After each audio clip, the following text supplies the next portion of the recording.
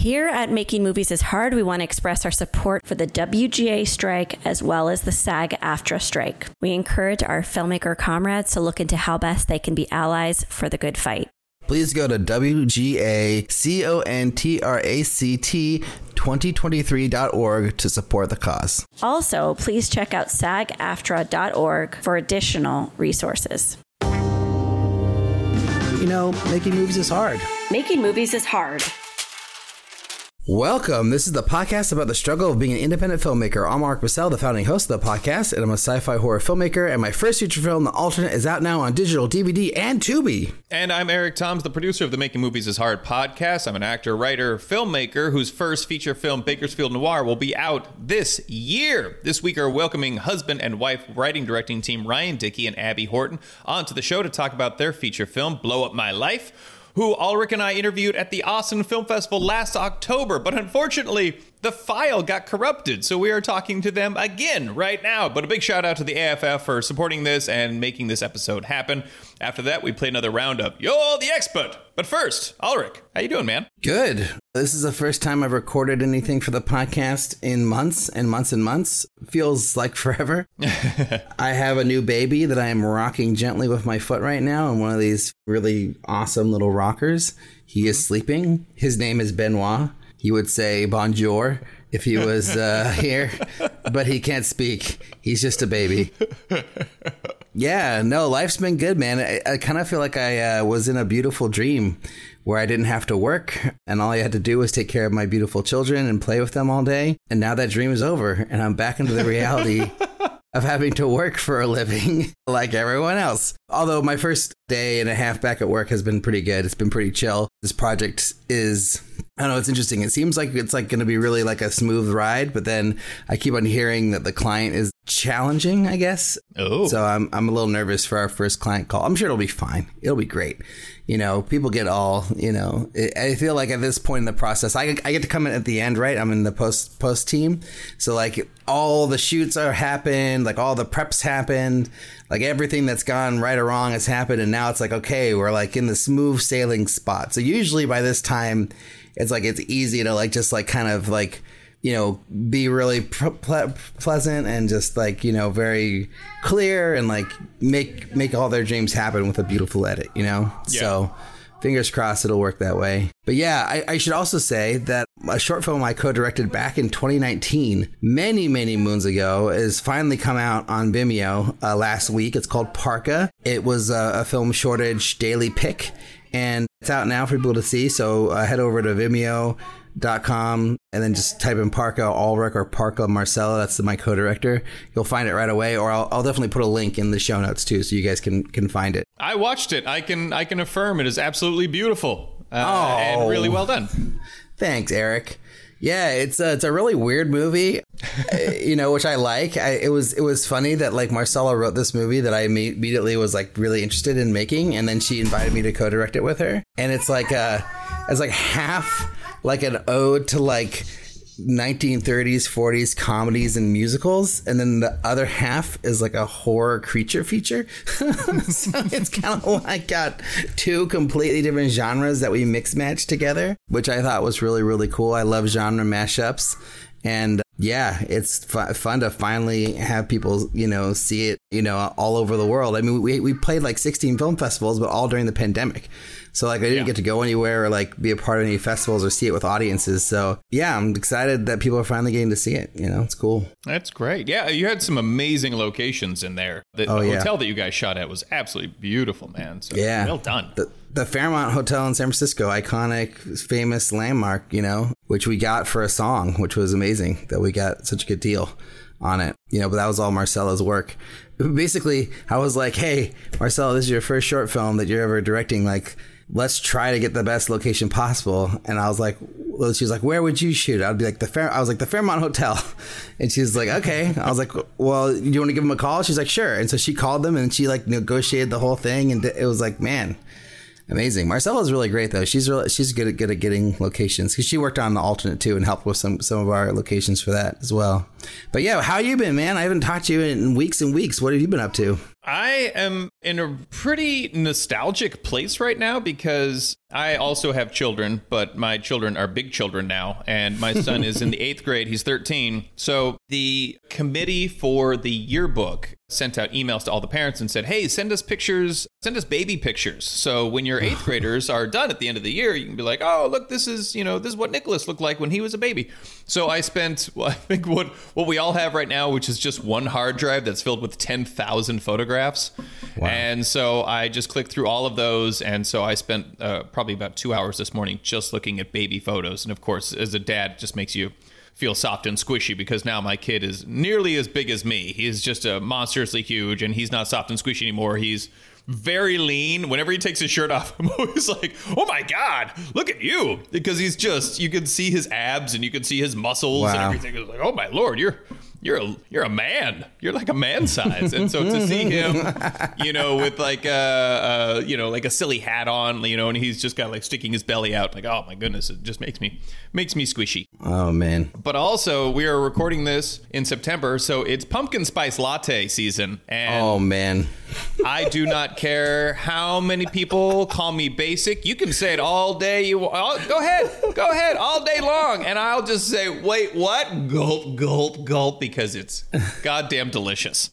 I love them, and they're incredible. I go for like, I'm not a Starbucks person at all, but like I'll go for the eggnog or the peppermint one, just one a season, just because whatever, like usually on a road trip. But yeah, that's funny that you're like, it's time to get as many of these pumpkin lattes. As many as like, and not only that, but then I also, because like I can't get Starbucks every day, like that's just irresponsible financially. Oh, but I'll get the pumpkin spice creamer for my coffee that I make every morning, and then I'll just put it in there, and it's the best thing in the world. And then of course, like when we get to around December time is when they discontinue those, and so I'll just buy like 7 of them. So then that way I can keep the love going all the way, maybe till February. And oh my God. That's what keeps me warm in here during those dark, cold nights here in Southern California where it dips down to 60. But no, things are going really well. I act as well. And so there is a fantastic organization. If you're in Southern California and you're an actor or you're a writer,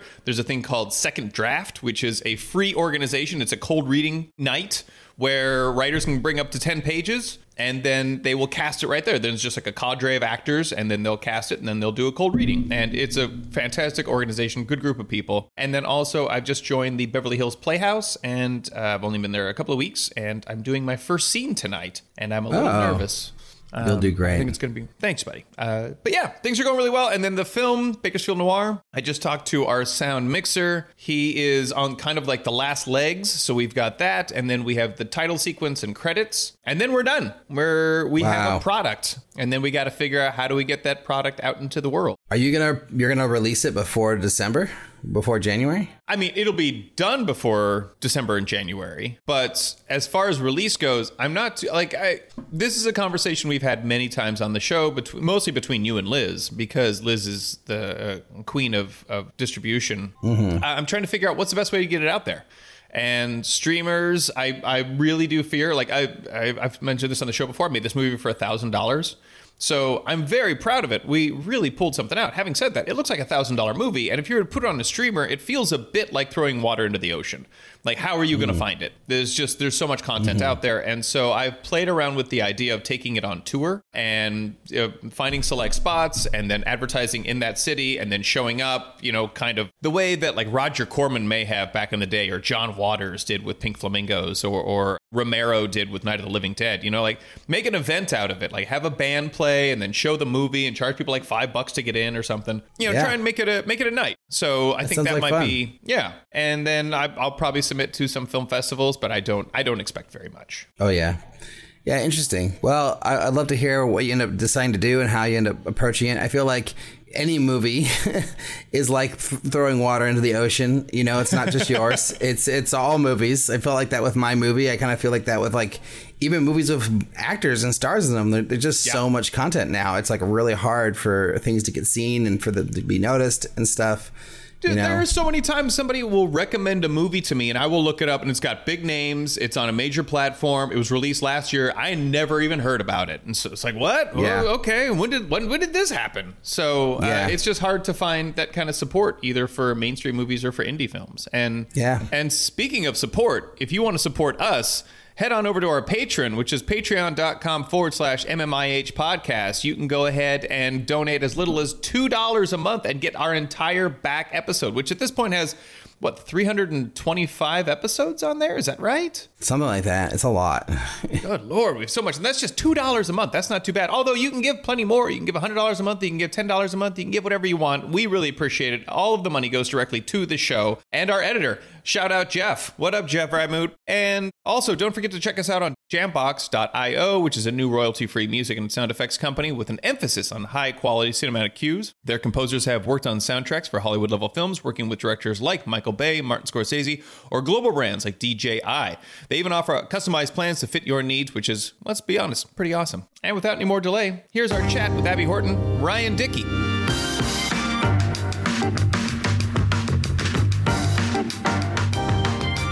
Welcome to the show, Ryan Dickie and Abigail Horton. Welcome, guys.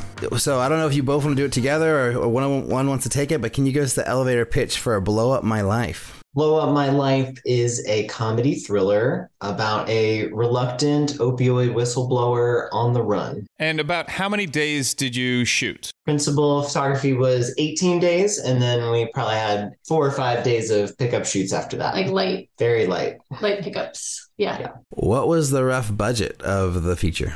We made it was a ultra low budget SAG, and we made it for under $200,000, including our distribution budget as well. Yes. Nice. Yeah. And I remember from the last time we talked, now correct me if I'm wrong, did this come about, or did this idea come about because of COVID and because of the kind of constraints that you had during that time, during the lockdown, or was this an idea that you had before? This was an idea that I had before. I kind of started writing it 2016, 2017, and had made sort of an outline of the story and had thought about Jason Selvig as the lead from the very beginning and was thinking about it more on an international scale, maybe like 4 or 5 movies down the line when, I had $50 million.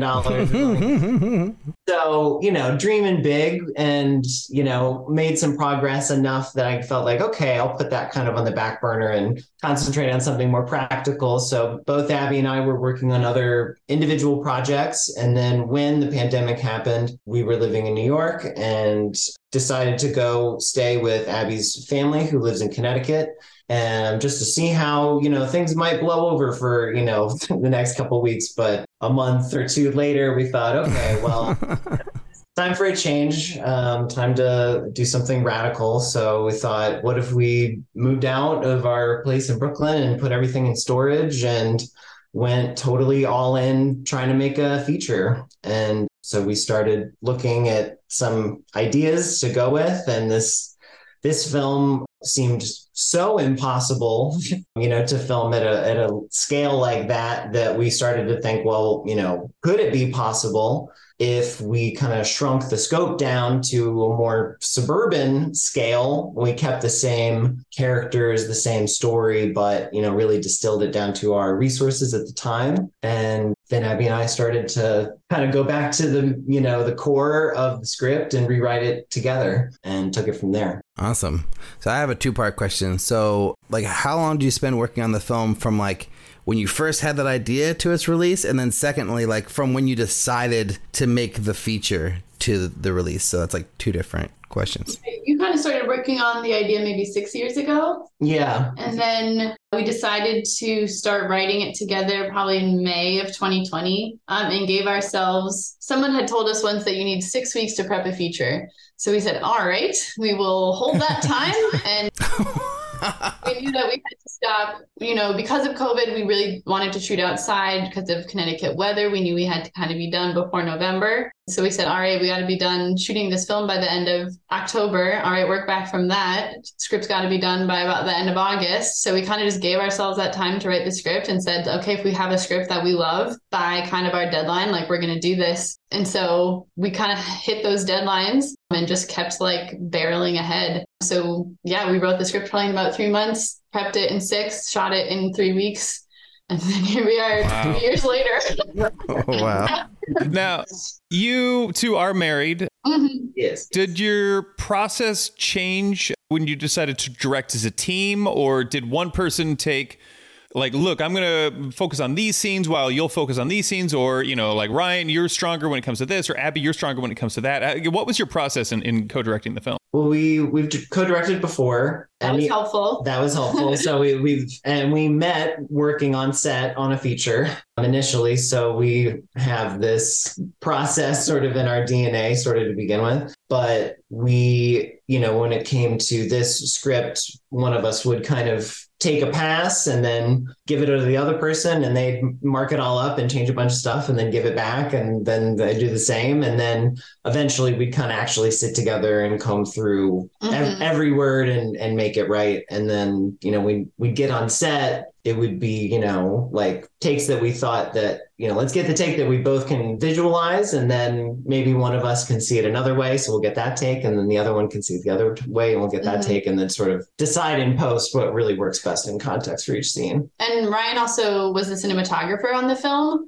which kind of, you know, adds another layer of complexity. But a lot of times Ryan would be, you know, he's the one maybe really seeing what's going on behind the camera, and I'm a little closer to the actors. And so sometimes it's just about what's most convenient in the moment, I think, on set. But there's always that like glance back to each other and like those looks that you give each other of like, I need another one. We need to chat. We're good to move on. You know, you can really start to get that language going pretty quickly. So I think it went pretty smoothly. Yeah, certainly. I think because also we did write it together, and then we produced it together. So a lot of working out the creative had been done way before we got on set. So we weren't. Sure.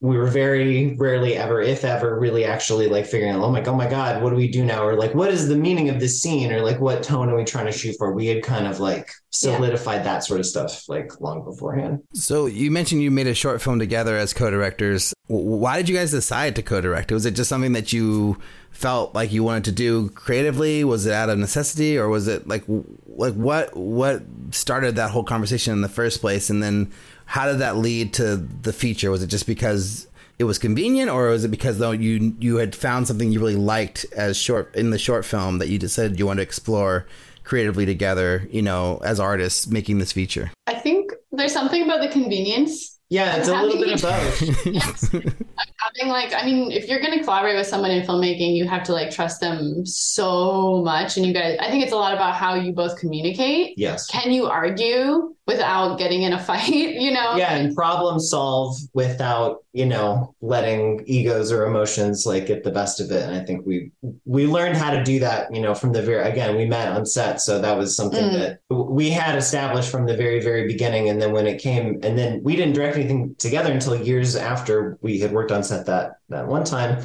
So we did that. We had an idea that we just both loved, and we felt like we were both contributing great things to it. So we thought like, okay, let's just like, we both also just love directing. And sometimes I think if we both love an idea too, it's like, no, I want to do it too.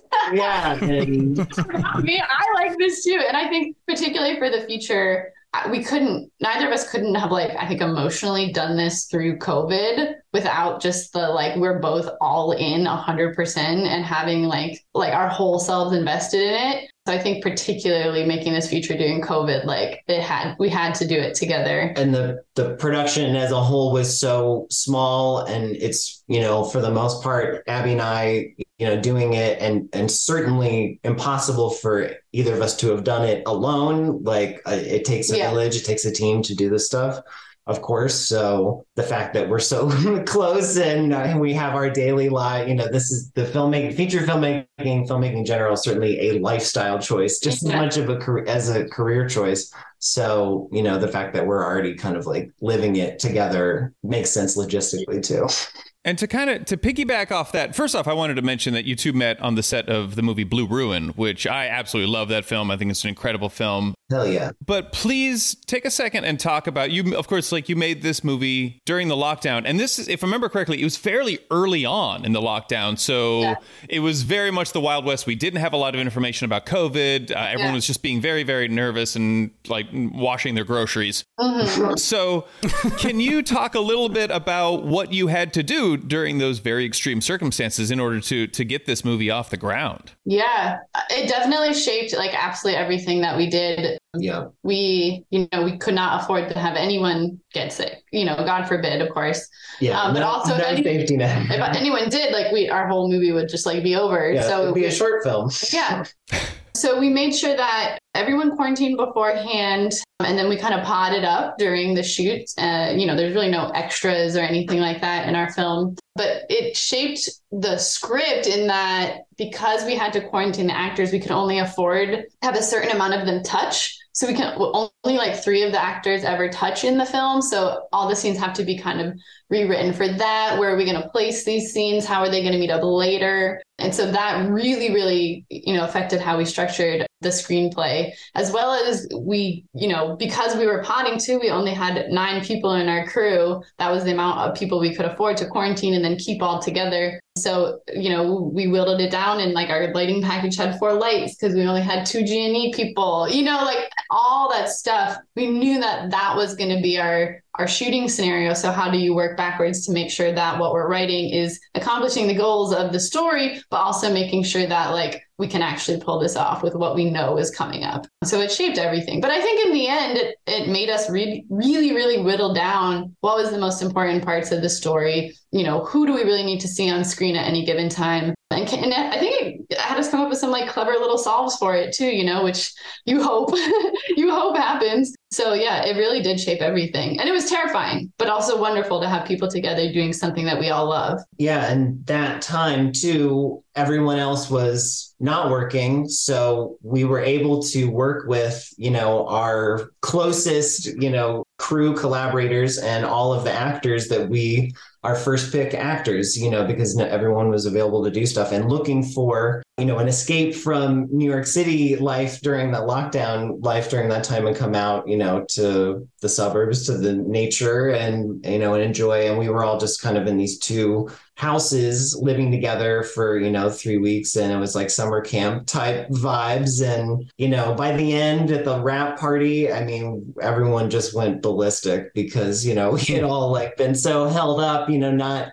like being able to really hug and high five. But, that last night we all just like really celebrated and it was beautiful. So, prepping a movie in 6 weeks or having is a very challenging thing to do. But the thing that I always have the biggest challenge with when making my movies is fundraising. So how did you guys manage to not only prep a movie in that amount of short time, but also raise the funds to make the movie in that amount of time as well? We put in some of our own funds to it. We had some family members donate. We had some private investors. It wasn't a big shooting production. We raised the rest of the money after we shot. Yeah. So we tried to make a really small movie, financially something that we could actually fundraise for and make, and then had faith that the rest would come during post. And it did. And, we have what we need. And, it's a great experience going through this from start to finish and showing ourselves that we can, you can do it and you don't need, $10 million to make a film. Yeah. I mean, we essentially each individually put in what we would for a short film, let's say, but with those funds combined, that was a significant enough chunk to magnetize a little bit more. And then that chunk got a little bit bigger. And so that momentum aspect of the fundraising, I think is just for sure. major. Yeah. Do you mind if I ask, how much were you in production? How much did you have for production? And then how much were you getting when you went into post? I think we shot with 90,000 and then we doubled that for our post and distribution budget. Yeah. Oh, that's great. Mm-hmm. Nice. Now, we met you at the Austin Film Festival. You guys premiered there. That is the gold standard for so many independent filmmakers and even, studio films as well. It's an enormous festival. Congratulations on that. Thank you. Thank you. How did the rest of your festival run go? How was that experience for you? It was great. We went on from Austin to Cucalouras Festival in Wilmington, North Carolina, and that's just an absolutely wonderful fest.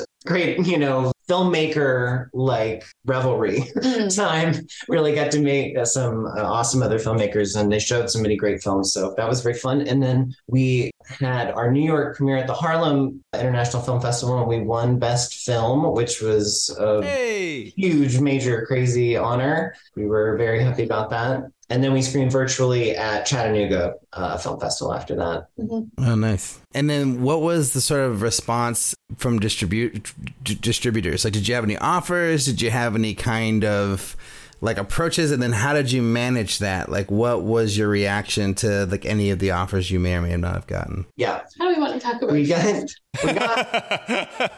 got some offers after Austin and the months following, and it was super interesting. The offers were not good or appealing, and at the same time, here I really want to press you. Can you you don't have to say who made offers or what or anything, but can you give the numbers of what was offered to you? Because I think for people to understand what those numbers are, I think that'll be really helpful. Okay, let's just do it. Yeah, I love this. So we got offers of no money, but let's work together to put your movie out. We got, here's $5,000, but also you're probably going to owe us $12,000 in deliverables. Or here's 10, but actually we're going to charge you interest on it. And who knows when you'll ever make it back. And no, despite what everyone tells you, this is normal contract stuff, which is total straight up scam. So lots of just really wait.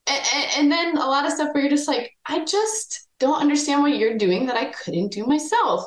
So that's kind of what we're feeling. And we spent a long time trying to figure out what distribution is, because I think if you haven't gotten to that stage yet, it's very hard to understand. And there's also very little information available about it that makes it very clear for filmmakers to understand what they're getting into. And I think that's on purpose. Yes, distribution companies would love to hide all of the line items that they're charging you for and are collecting on before you get paid in the waterfall. So on top of 30% off the top of every dollar.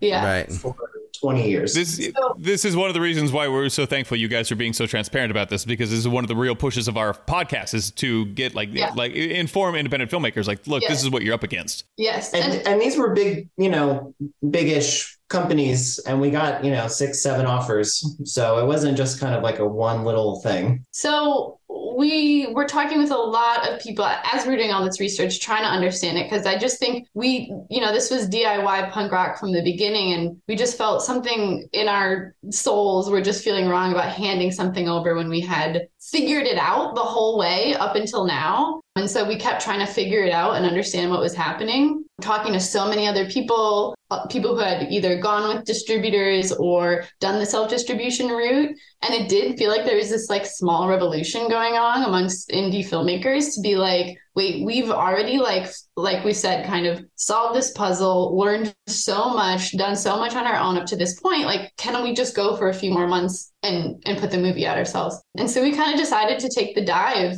and go for it, and are working with this incredible distribution producer named Carly Ryko, who we would recommend to everyone. And it is so important to have like a little team with you that, Yes. you know, you can really help to stay on target and get all your stuff together. And I mean, it's been mind blowing, like just in learning what is marketing? God, had no idea. Now I know. What is exhibition? Who are sort of the players in this landscape? And there are so many, and which ones are actually legit and which ones are, again, like scammers, you know, and are just putting up little Oasis type mirages for you to be like, oh yeah, maybe on the other side of this I will get paid, or like, oh, they're promising a whole lot and they seem really nice, but then when we get to nitty gritty of the contract, it's You're just like, wait a what the minute, fuck? what? So I don't know. We hope that, it's gone well. We just had our premiere at Nighthawk in Williamsburg on Monday that we sold out. That was a blast. We're going out to LA for screenings at American Cinematheque and Laemmle theaters. And then we've booked AMC theaters, starting with Times Square on September 27th. And then we're expanding to like 8 more cities on October 6th. So, I mean, it's gone even better than we could have imagined. And we just feel like we hope that we can talk about this more and like save other filmmakers like months of Googling. Like all we did for months, just like looking up terms and other people's case studies and trying so hard to find out what is distribution, what is going on here. Making endless spreadsheets. Yeah. And like, I don't know, it's just such an interesting, like, obviously we all just want to get out and make the next film, but this is a major part of filmmaking. And so we feel happy that we took this route. Yeah. Yeah. Sure. Well, let me ask you a quick question then, because I feel like a lot of independent filmmakers, you script together, you make your film, you get through post, and then the path is always the same way. Like, oh, I'm going to get to all of these film festivals. I'm going to get to the big ones, and then I'll find the distributors, and then I'll go ahead and be able to pay back my investors or, pay myself back, whatever it happens to be. So at this point, and certainly not to throw any shade on any of the film festivals, they're all fantastic, and they did a great job screening, getting you guys out there. But do you think now, in retrospect, do you think you needed to go to the film festivals in order to get to the place where you're at now? I think it's definitely helpful. Like so much of this, you're kind of trying to build like a snowball of clout and coolness as, as you start and to where you end up, you try to just make your snowball bigger and bigger and like catch more people on the way. And so, I think this industry too is about having that second party, like giving you the thumbs up, pointing at you and being like, you guys are cool and good. Everyone else should think that too. And like, you do need those handful of people or institutions or festivals to say like, no, this is good. Someone else should also look at this. So I think premiering at Austin, winning Best Film at Harlem was definitely huge boosts. We ended up doing the marketing and distribution and promotion ourselves, but we could use that to contact theaters, to tell audiences, hey, like this film has done some cool stuff already. Come check it out. And because we don't have a huge PR budget for us as, first time feature filmmakers, us being there at those festival screenings and meeting people that want to talk about the film and that have become fans and hearing their feedback, is not only gratifying to us, but then, it helps spread the word. From that ground level. And I think that's like what we have to work with. And I think what we want to work with right now and find out who our audience is and, who wants to see this and who, where we should take it from there. So I think it was very important in that way, for sure. So now that you're doing your self-distribution, what is your overall plan? Like, I know you're doing a theatrical as part of it, but like talk to us about your approach. Are you doing TVOD? Are you doing AVOD? Are you doing theatrical first, then TVOD? Like, I want to hear all the details. Sure. Yeah. So it's limited theatrical tour. We'll have these 2 weeks at AMC. Maybe we'll have a few more limited engagements, certain cities. And then we have VOD starting on November 14th. And we're going to do like a month of pre-sales before that. We've gone through a digital aggregator to set that up for Apple and Amazon marketplaces. And then after that, we'll try to, honestly, also depending on the strike and how everything's going, look for a SVOD deal potentially. And then after that, go for the AVOD. So that's kind of the order we're thinking of it all in. And we actually had been planning on doing like our theatrical and VOD release at the same time. But as we kind of started to pick up momentum with theatrical, we end up pushing it to November, which I think was a really great idea. And we're really using this theatrical run to, get the word out, trying to get some word of mouth buzz before we go out on VOD. I think it's a good push. Otherwise, maybe you just kind of get lost in the digital space. So we're happy to have these in-person events. Certainly. Out of curiosity, too, are you doing any physical? Is there any DVD, Blu-ray, VHS, anything like that? Yeah, we have been looking into that. There's the physical copy stuff, and then there is also, airline and cruise sales and things like that. And we're in discussion about that sort of stuff now. So that'll likely come after VOD. Maybe the beginning of next year would be really sweet. Very cool. Yeah. Nice. And then for the theatrical, are you just splitting the ticket sales with the theater, or how's that deal set up? Yeah, are rev shares. Every theater has a different terms that they do. Sometimes it's like, okay, the theater needs to make back a certain amount and then we get a percentage, or it's just a straight percentage. So, but it's all rev share. Yeah. And they've been very generous and really wanted to work with us. And all these theaters are really wanting to, like promote independent film and take on films like ours that, are deviant from like the sort of big tent poles that are, obviously there. No shade to Barbie and Oppenheimer, of course. Yeah. Well, I was going to ask now, Ryan, to deviate a little bit from your film here, but Ryan, you recently directed a series for Adult Swim. Can you talk about that process at all? Because that's all animation and that's television. So what was that process, and how is it so much different than shooting a feature with Abby? Yeah, that was a great couple projects I did with my buddy Mike Anderson, who's out in Portland, Oregon, and we've been working together in animation stuff since around 2015 or so, doing music videos and commercials, and then eventually kind of worked our way to doing this short series for Adult Swim called Hot Future. And it's very fun and crazy, kind of a Mad Max meets Step Up Dance Revolution anime ridiculous fest. And it's on YouTube right now. But that process is really fun, working in Unreal Engine, where there are no limitations to the point of danger. In the way that like physical production, you have to capture lightning in a bottle, and it's all about getting people in a room together, and then the magic sort of occurs. In the Unreal space, every detail can be tinkered and augmented to infinity.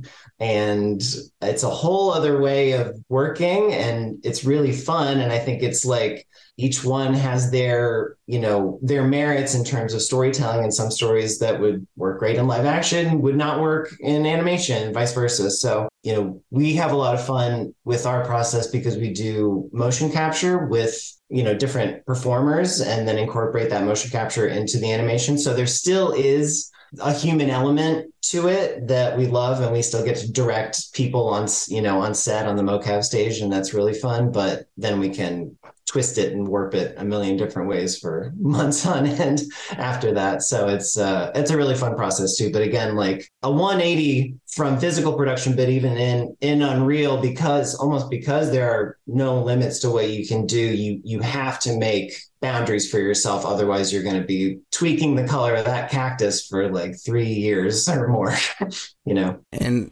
did directing that show for Adult Swim, did that in any way like help your directing career? Like, did you open up more doors and open up opportunities for you? Or is it kind of like a one-off and now like you're kind of focusing more on narrative, or is it kind of a mix? Or well, we actually started production on that, we essentially the week after we wrapped Blow Up My Life, that's when we got kind of the thumbs up from Adult Swim to start on it. So that all kind of wrapped up. We basically delivered that end of last year, September of last year. So it was a great learning experience for me. I mean, no one's knocking on my door yet to make the next thing in that way yet, but who knows who will see it, who will love it, but no, nothing yet.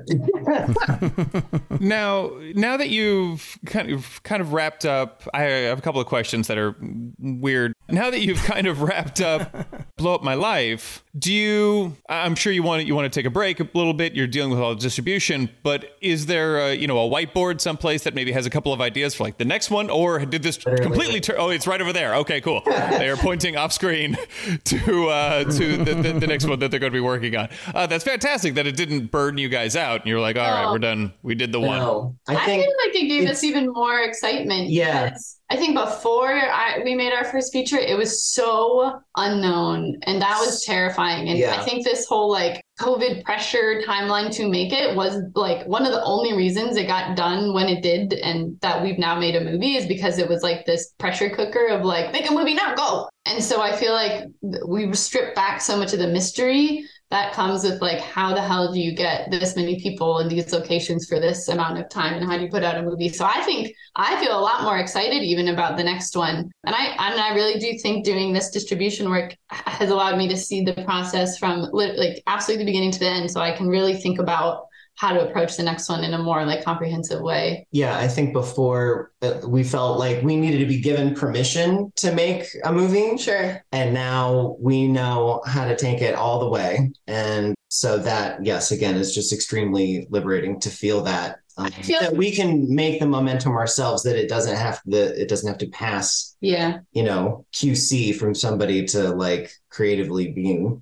given the thumbs up. And I'll just say, I feel like this movie, having done it, it does show me that we can have a lifetime of making movies. Yes. Mm-hmm. Like, no matter how big or small or weird or like out there your film is, you can just keep making them. And that's just kind of a real comfort, because I think before you start, you're kind of like, oh, fuck, I don't know if this dream I have will ever come true. And now it feels kind of just like a practical, I can go through these motions again, And I think that's our goal, is just to spend a lifetime making art. Yes. Even if you're supplementing that with like 20 other jobs a year or whatever. Yeah, exactly. I just want to have a lifetime of making movies. So I feel like it's a little bit more possible now, which I'm helps me sleep better at night. And so for the next one, are you guys going to co-direct again? Is that the plan? Oh, no.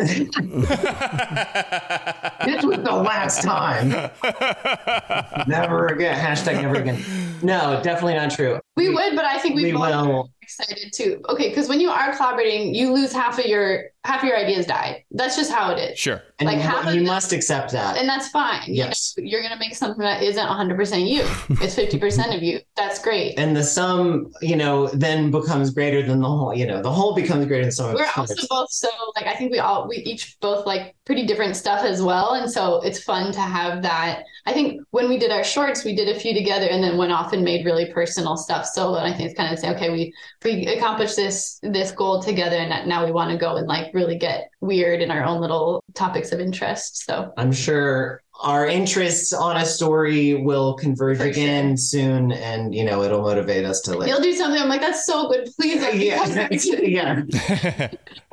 And also, do you anticipate? Oh, sorry, Eric. I got another question lined up. Go for it, man. Do you feel like you will work on each other's features, like one will produce for the other, or is it going to be completely separate? And then the big thing I want to know is like about fundraising, because like doing it once is one thing, but then doing it over and over again is the challenge. So I'm just wondering, like, what is your approach for fundraising for the next one? It's just, it'll just happen. It'll just the money faucet's going to turn on once this movie's complete. So it's just going to be self-perpetuating. So I'm not even thinking about it. Sometimes you just find $100,000 in between the couch cushions. So that could totally be it. Just get out the flashlight, really get in there. But no, to answer your first question, I think we will always work on each other's films in some capacity, whether it's larger or smaller. Again, it's that kind of convenience thing of just like, you're right here, so you're going to end up helping me so much. I might as well give you a credit in this movie. And then, the fundraising, I don't know. I think we're both interested to kind of experiment and try doing a film that is bigger, go through the kind of more industry standard methods as an experiment, while also working on just a small piece to hopefully have, both hands going at the same time, because we do know that more like, okay, I'm going to raise more money, I'm going to get a bigger cast attached, does take a little bit longer. Or it could never happen at all. You should be waiting in limbo forever to get that big name talent that gets you, $1 million to make your thing. But in the meantime, you could be making something in your backyard for 10 grand and you'd have a movie. Maybe it won't be like, a commercial success or whatever, but you've made a film. You haven't spent 5 years waiting for the phone to ring. So that's kind of the place we're at now. We sort of have, something brewing in the more like classical talent attachment route, and then something that's more along the Eraserhead production model, approach to things. Just want to keep making stuff. So that's sure. the goal. Yeah. I am curious, Unfortunately, this is coming out the day after you have your American Cinematheque show here in Los Angeles. But I am curious. I'm a member of American Cinematheque. I'm a huge fan of theirs. How did you get hooked up with them? We Kind of a reached cold out. call. Yeah, straight. And that's how we've done all of this theatrical stuff has been reach outs. Some cold calls, some, connections, introduction from mutual friends and things like that. So, and even AMC. So it can be done. Yeah. It doesn't necessarily take some big check mark from somebody way up in a CEO suite to to get you, through a door. It can, just be a normal human to human interaction. All right. This sounds great. Ulrich, are you ready for the final 6 or do you have any more? No, not yet. I have a couple more. So I want to hear a little bit about your relationship as husband and wife, and how was that affected at all through this process? Did it make you stronger as a couple? And how do you, as artists and as a couple, how do you guys manage that and the different, because you're collaborators, but you're also life partners. So that's two very different type of relationships that are, I can imagine, bleed into each other. So I just want to hear a little bit about how you guys figure that all out. Yeah, definitely. I think it has made us much strong, not just much stronger, but, eternally bonded because of having gone through this experience together. I think to try, if we would have gone through it, let's say individually, not including one another, it would probably be very, very difficult to relate this experience with someone else. That would be really tough. So, and again, we met on set. So all of that understanding of what this lifestyle is is very we've been living that for a long time now. So that in itself, I think, has made us very strong. And we've had to really, again, have boundaries to the work. There's never an end. You can always do a little more. You can always send one more email at the end of the night, to whatever, catch up or something. So at a certain point you have to say okay, this work stuff, this giant cube of movie that's clouding our vision and all, as that's move that out of here, and let's just be people together, a couple together, make time for romance, the only thing that really matters in this world. So yeah. And then a follow-up question of that is you're both excited to direct your own features as sole directors. How are you going to decide who goes first? If you're both going to work with each other, how is it just whoever is further along who gets funding first, or it's a race? Yeah, it's just a parallel sprint, parallel marathon. I think we're both going to run and just support each other along the way as it goes, and maybe we shoot films at the same time. Yeah, maybe we will. Who knows? It's cool. So again, it's so hard to say. It's this. You can't really plan anything in some ways. Yeah. No, you really. You have to make moves every day towards a goal that the bullseye is somewhere out there, and you got but the dart's probably going to weave a million times before it actually gets there, and who knows how it will. So we'll just sort of let that grow as it does. Going back a little bit, Ryan, talking about you had so many constraints when you were shooting physical production, and then in doing Unreal Engine you have no constraints. Is there somewhere in the next project that either of you do where maybe there's a melding of the two? So it's look, we can't get this in real time, but we can go ahead and pop this into the computer, and I'm confident we can make get this particular shot. Yes, that is what I'm working on right now. My little backyard thing is a bit of a hybrid, and it's very exciting because tools like Unreal make it even easier for a micro studio independent thing to reach a scope that, definitely could not have even 15 years ago or something like that, to be able to do landscape extensions, to add, all sorts of visual effects stuff and particle effects stuff for free, essentially, can just add so much. And there's many productions that have kind of paved the way for that, even things like Sin City, that did so much with so little. There's I think a lot of, I can definitely see a lot of potential in combining those elements for sure. So that's one thing I'm definitely working on right now. So my last question, I promise, is about the distribution of Blow Up My Life. Like, what are your goals? Like, coming out of the end of this distribution process, or like even just 6 months from now when you like have your first quarter statements or whatever, like what are you hoping for? Like, is it the big amazing goal of recoupment, or do you have other goals in mind besides that, since that goal is such a very challenging, unattainable goal for small movies like your movie and my movie and anyone's movies who are under 500,000.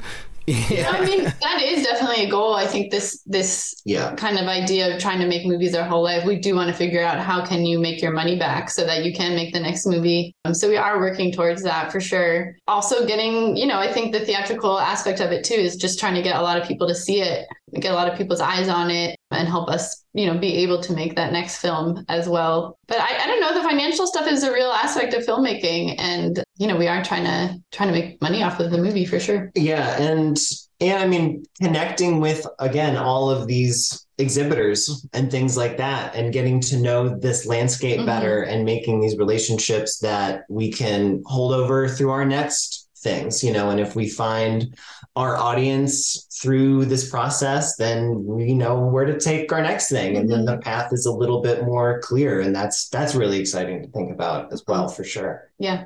Nice. All right, let's do the final six. Let's you want to do take it. The first one, Eric? Dun, dun, dun. What was the first film you ever made, and how do you feel about it now? This could be a student film, this could be a short, this could be a music video, this could be something you did in school forever ago. First film I made was called Timmy, and it was about a little kid who wanted to be a superhero, and it featured a ska soundtrack and my brother and our family friends, and it was honestly hilarious. Highly recommend it for a watch, Timmy. How old were you when you made that? I think I was like 13 or 14. Okay, very cool. Yeah. Nice. No, it was like last year. Yeah, I was going to say, the ska soundtrack kind of gave it away that maybe this is a little bit older. God's coming back. What do you mean?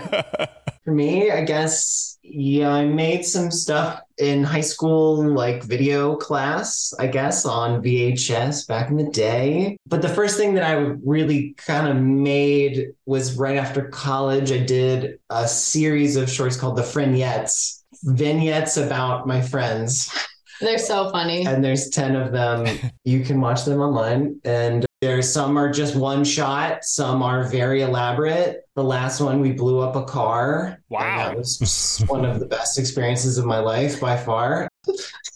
Did you have permission from the car's owner, or did you just go ahead and blow up something?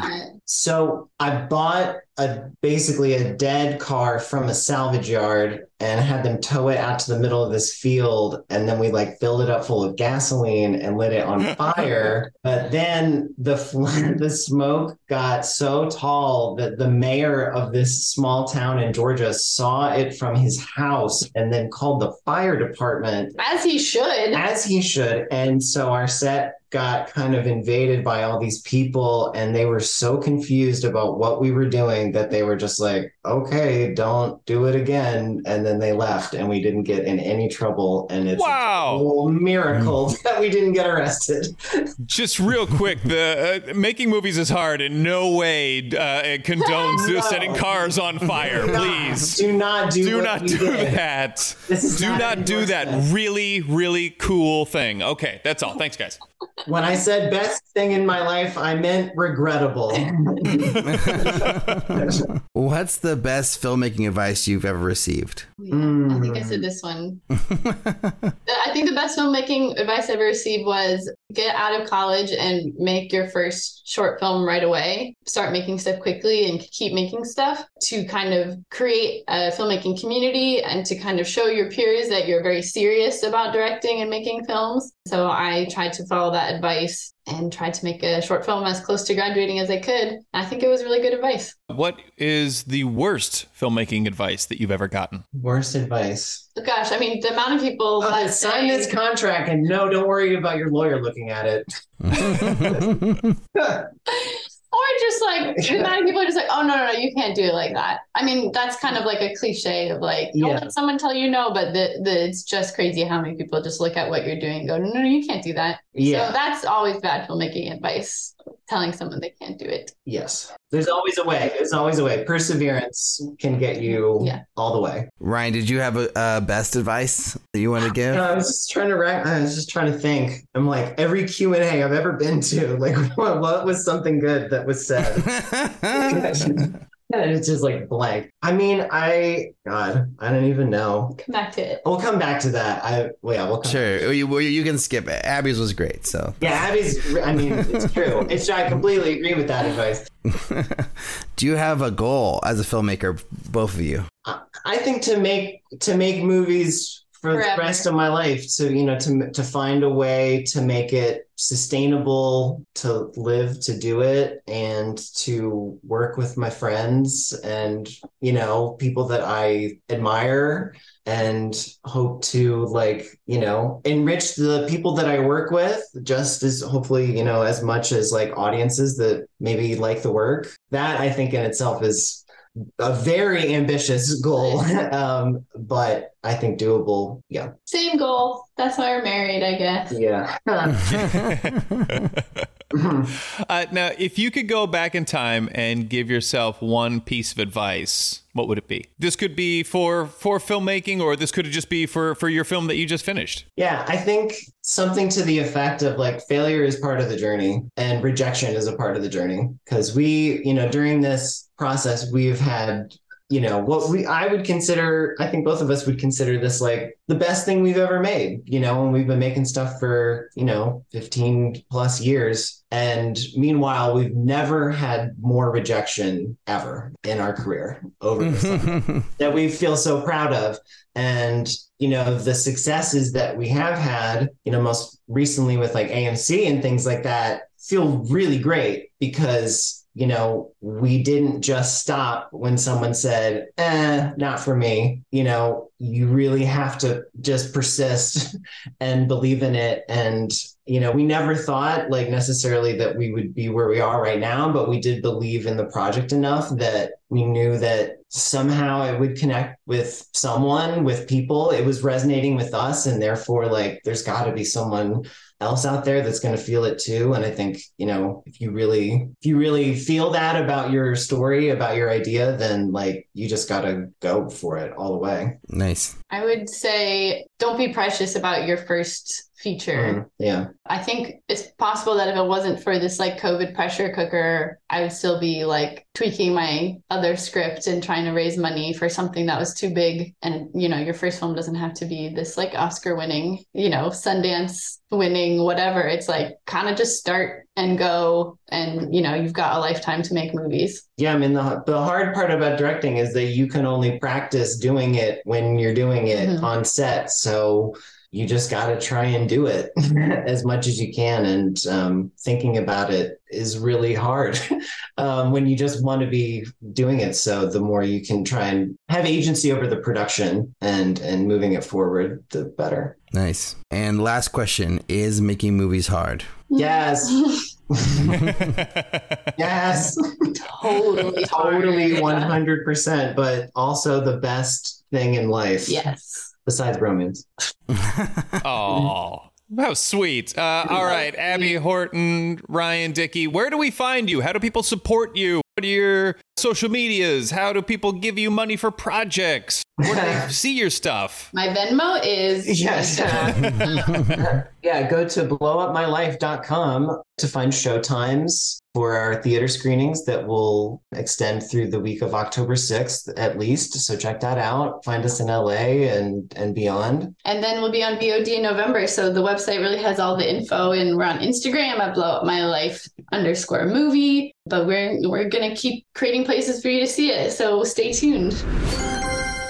Do you love Making Movies is Hard and you want to listen to more episodes? Jump over to our Patreon page at patreon.com/MMIH and you can listen to the entire back catalog of episodes for just $1.99 a month. That's an additional 300 episodes that aren't on iTunes that you can listen to whenever you please. But without any more blibber blabber. Back to the show. Ulrich, what do you remember about our chat with Abby and Ryan? Well, I remember the one from a year ago, which was great.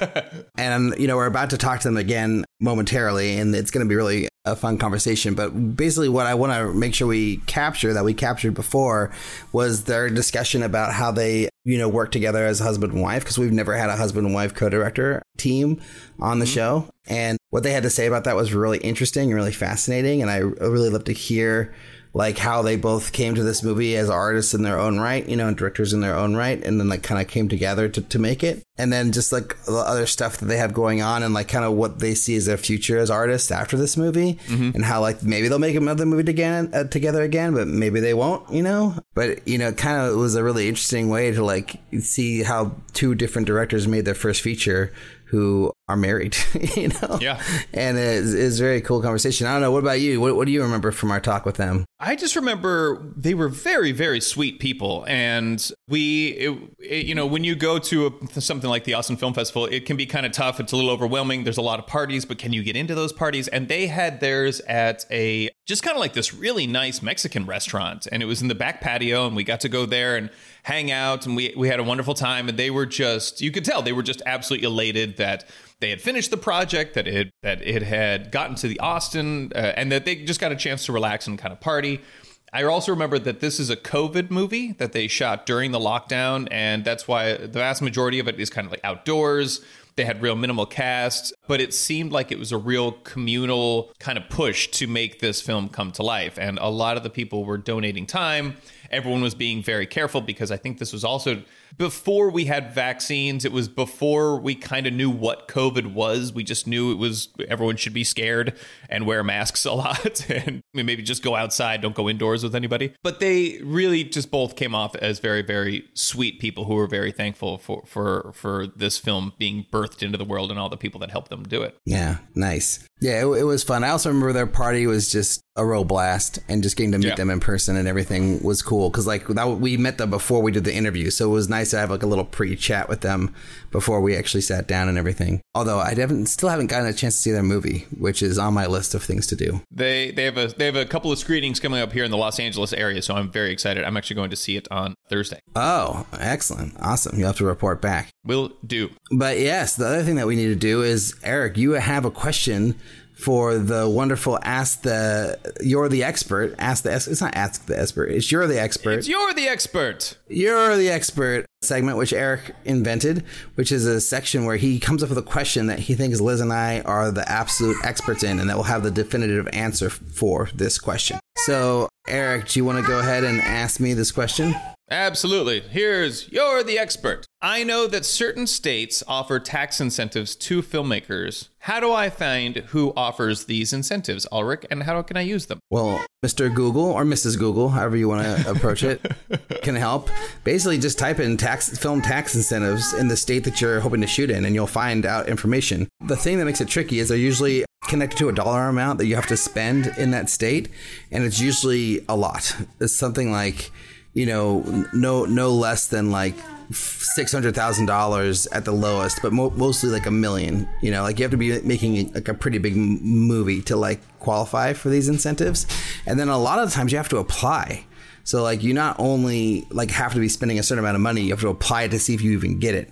And certain states are easier to get it than others. Like in New Jersey, I think it's pretty easy to get it as long as you give them enough time. But then I think in other states, like California, is extremely hard to get the tax incentive for California. Yeah. So I think it just depends on where you are and what state you're in. There are always like popular states for tax incentives, and they're always changing.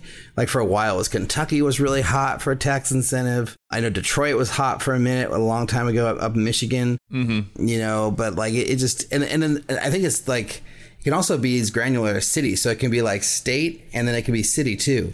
So like I think you need to like look at both to figure out like who's going to give you the best deal and the best return. But basically like Jeff, my producer on The Alternate, he does this for a lot of his movies. So he shot one in New Jersey where it was like, I think it was a lot of money. It was a pretty big budget, over $1 million. And they shot in Jersey and they got like, I think it was like 30% back or something, which is like a huge amount to like bring back to your investors just off the top of the movie without even like having sold it, you know? Mm-hmm. So it's just a way to like get like a little return without having to do anything. I did a quick search, and in California, there's $330 million set aside for tax incentives for film, which sounds like a lot of money when you think about all of the films that are shot here and the amount of films that are shot in California specifically. It is really not very much money. And as Ulrich said, you need to have you need to meet a lot of different points before you can get any of this money. So you have to shoot over a certain amount. You have to employ a certain amount of people. That money goes very, very quickly here in California. And also, I think, honestly, as Ulrich said, there are other states that offer a lot more. I think Albuquerque, I know, was a big one for a long time in New Mexico. Louisiana, Shreveport was like a go-to place for a good long time. And then, of course, you go international. Canada has got some huge incentives, which is a lot of the times. There's the old joke. If you want to meet celebrities in Los Angeles, where do you go? Montreal. Yeah. So that's about it. Yeah, it is a difficult thing, as Ulrich said. Although always look up, as he said, for your state, for your city as well, because there may be some incentives to bring filming to wherever it is you happen to be or where you might want to move your production to. Yeah. We had a couple of filmmakers on the show who were Canadians, and they are talking about how hard it is to get the money in Canada. You know, like you have to apply, and like there's it's like a huge demand for that state money, or the not state, but the country's fund, the government money. And it just kind of becomes a really hard thing to do. And same for Europe, too. Like there is money set aside for arts in these countries, but it's just really challenging. And there was one filmmaker we had on who like did a joint like venture with like 4 different countries. And so she like shot in 2 countries, did post in 1 country, and then like hired actors from another country.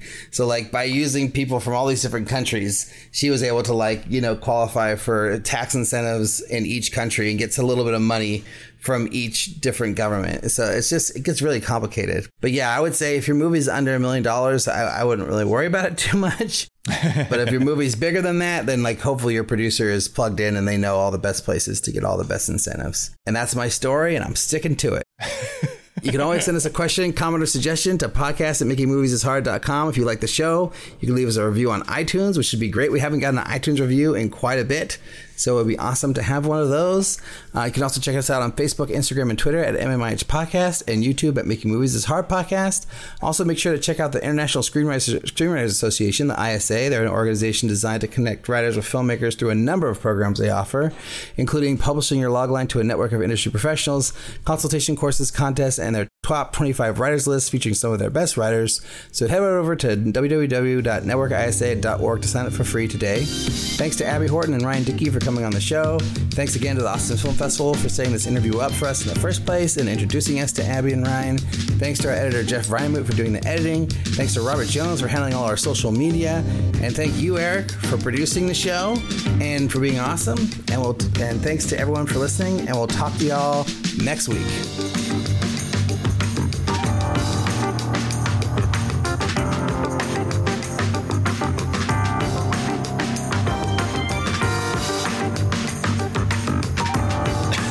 Excuse me. Jeff, cut all this. I died, and Ulrich forgot to podcast.